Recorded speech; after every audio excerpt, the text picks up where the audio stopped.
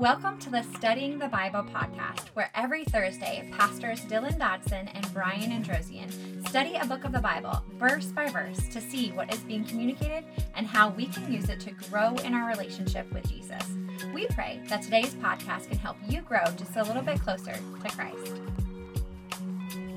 Well, hey everybody, welcome to Galatians. In this Bible study through the book of Galatians, we're going to go through the book verse by verse, looking at every verse, looking at what Paul is communicating in this verse and what God is communicating through him to us today.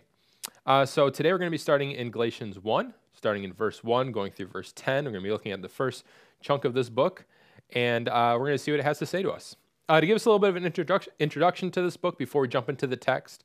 So we have the book of Galatians. It's one of Paul's letters. It's written to a number of churches in the region of Galatia.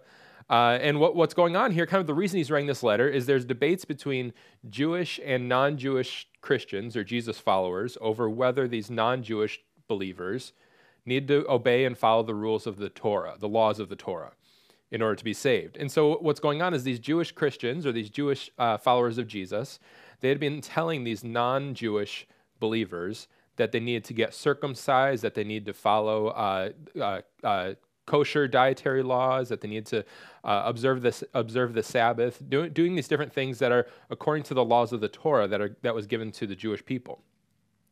And so this message came to the Galatian church, the people of Galatia, after Paul had visited there. So he had visited there on his missionary journey. He had left, and then this message came from these Jewish Christians to the Gentiles, saying that they needed to obey the laws of the Torah, that they needed to do these things that the Jewish people had to do in order to be saved. And so Paul writes this letter back to the Galatians kind of in response. He gets word that this is what's being spread among them, and then he writes this letter back in response to them because of what's being spread to them.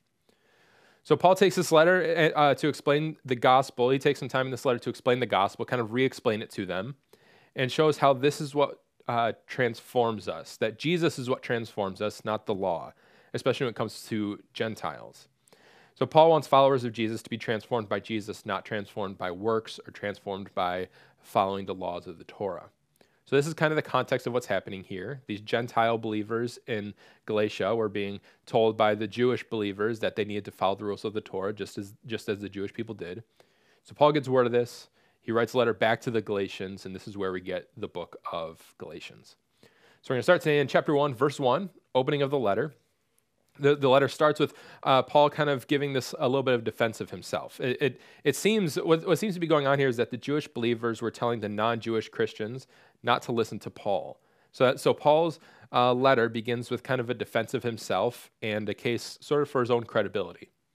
So we can start today in chapter 1, verse 1, looking through the beginning of verse 2, and it says this. It says, Paul, an apostle, not from men or by man, but by Jesus Christ and God the Father, who raised him from the dead, and all the brothers who are with me. So this is the beginning of Paul's letter, and Paul begins by telling him that he's an apostle, but not from men or by man, but by Christ, by Jesus Christ and by God the Father. See, some had been kind of denying Paul's apostleship because he didn't live with and learn from and walk with Jesus while he was on this earth.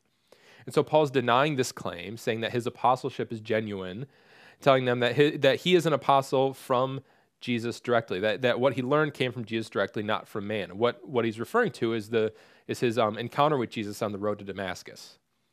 And so this is important because if Paul can't establish credibility, then the rest of his letter is void. The rest of his letter is kind of meaningless. If he can't convince them of his credibility up front, then his readers would have no reason to kind of believe what he's saying versus the people that are in opposition to him, what they're saying.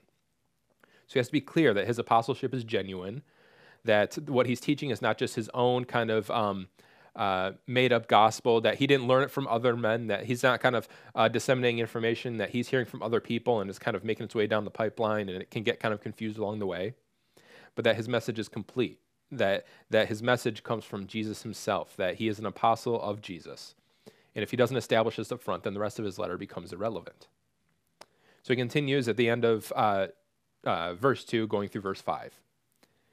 It says, to the churches of Galatia, grace to you and peace from God the Father and our Lord Jesus Christ, who gave himself for our sins to rescue us from this present evil age, according to the will of our Father, of our God and Father, To him be the glory forever and ever. Amen. So these first few verses give us kind of a brief summary of the gospel that Paul had been teaching. See, Jesus came in the flesh. He gave himself for our sins to rescue us from this present evil age according to the will of the Father. This is what Paul is communicating. This is kind of the little introduction he's giving us before he gets into really the meat of the letter. So this opening description of the gospel gives us sort of a clear indication of what to expect in this entire letter. Paul uses the word rescue here. And what he's referencing when he uses the word rescue, he's not using this on accident, but he's referencing God rescuing Israel from Egypt, all the way back in Exodus. And it's no longer, what we're seeing here is it's no longer just Israel or no longer just the Jewish people who need rescue, but it's the entire world. And that rescue comes from verse 4. It comes from Jesus giving himself for our sins. So Paul is telling his readers that Jesus giving his life for us is not simply so that we can go to heaven. It's not simply so that we can get something, but it's to rescue us from the sin that enslaves the world. That he's coming for a purpose, that he came for a purpose, that he died so that we'd be rescued from the evil, from the sin that enslaved this world. Not just so that we can get something out of it, not just so that we can go to heaven and be with him, but it's so that we're rescued from the evil that encompasses, that enslaves this entire world. And it continues in verse 6. It says, I am amazed that you are so quickly turning away from him who called you by the grace of Christ and are turning to a different gospel. So Paul is in disbelief that they're turning away from the gospel that he taught them, that they're turning away from it so quickly. When he talks about a different gospel, so to speak, it's not likely that they're literally believing in a different Messiah or a different person that was coming to save them. But most likely they're believing that Jesus is fulfilling sort of a different narrative, that Jesus is merely part of the equation, not the entire thing, that Jesus is important, but so is observing the laws of the Torah, that they go hand in hand. And this is what Paul's referring to when he talks about them kind of preaching or teaching a different gospel. However, Paul is preaching a gospel of Jesus alone, Jesus only, that Jesus is the way to salvation through his death and resurrection, not through observing the laws of the Torah. Then he continues in verse 7. He says, not that there is another gospel, but there are some who are troubling you and want to distort the gospel of Christ. So as mentioned before, the people troubling them or distorting the gospel of Christ are the Jews who are trying to enforce the laws of the Torah on Gentiles. So these Jewish people that followed Jesus and still followed the laws of the Torah, to them, seeing Paul preach that Gentiles could follow Jesus and not have to follow the laws of the Torah almost would have seemed unfair. Saying, well, how can we follow the same Jesus? How can we follow the same Savior? And yet we have to follow these laws of the Torah, but you don't.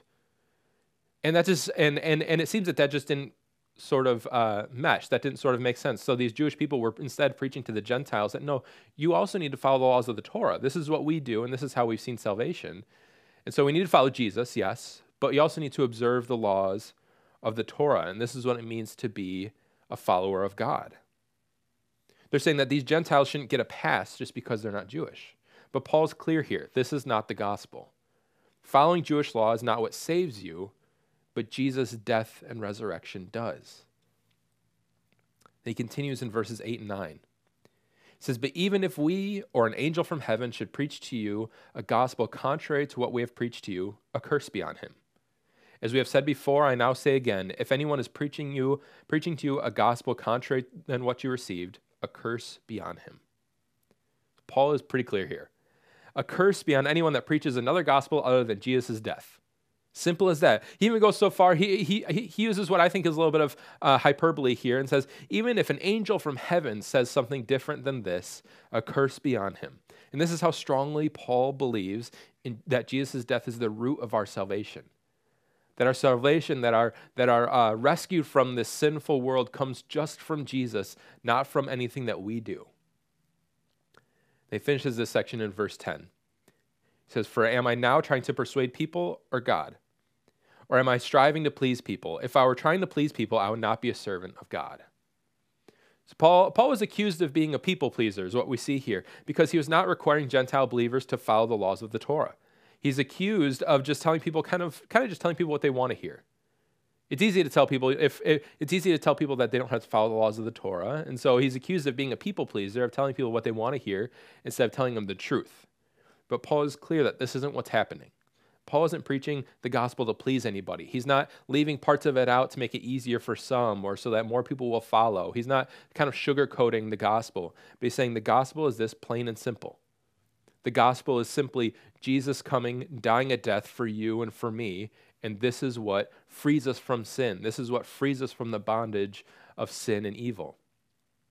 According to Paul, it doesn't matter your ethnic background. It doesn't matter your social background. It doesn't matter your history, but believers in Jesus were members of God's family. And without the need of circumcision, without the need of following Jewish law, without the need of anything in addition to it, that Jesus alone is enough. See, these Jewish laws were meant to mark the Jewish people from their pagan neighbors. They're meant to set them apart from everybody else. But Paul believed and was teaching that since Jesus came and died and resurrected, that believers are no longer marked in that way. Rather, they're marked by belief in Jesus himself. That this is what, as Christians, as believers, this is what sets us apart from everybody else. It's the belief in Jesus and belief in his death and resurrection that sets us apart from everybody, not following the laws of the Torah. And so Paul's making it clear here, this is what it means to follow Jesus. This is what it means to be a believer. It means following in Jesus alone and having faith in his death and resurrection alone, and that he paid the price for our sin, and that he's enough, and that we don't need to add anything to him. So this is what Paul's communicating in this first little section of the book of Galatians. And so what I want to do as we wrap up this section, as we wrap up each week, I want to give 3 little takeaways that we can take away from this section here. And the first one is this. It's that Jesus is the only prerequisite to salvation. Jesus is the only requirement for salvation. We're not required to follow Jesus, but also have to follow all these certain laws. We have commandments, we have laws, we have rules that are given to us to help us follow Jesus more clearly and help us live a life for Jesus. But it's clear that our works are not what saves us, but Jesus' death does. And so it's a belief in Jesus Christ. That's the only way to salvation. It's a belief in his death, his burial, his resurrection, that Jesus is the only prerequisite for salvation. The second is this, it's that all are welcome in God's family. All are welcome in the kingdom of God. All are welcome in God's family. All it takes is that belief in Jesus and belief in his death and resurrection. What we're seeing from Paul here is that this is not reserved just for a certain people group. This is not reserved just for people who do certain things, but this is available to all.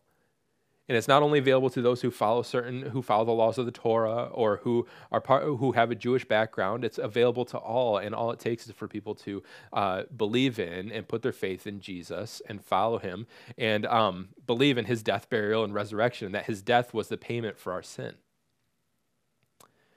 And the last takeaway I want us to see from Galatians 1 through 10 is that Jesus is sufficient. Jesus is sufficient. This is the one of the main ideas throughout this entire book, but it's that Jesus doesn't need anything added to him. It's Jesus plus nothing is everything. Jesus is enough. Jesus is sufficient for our salvation. Jesus is sufficient to save us from the sins of this world.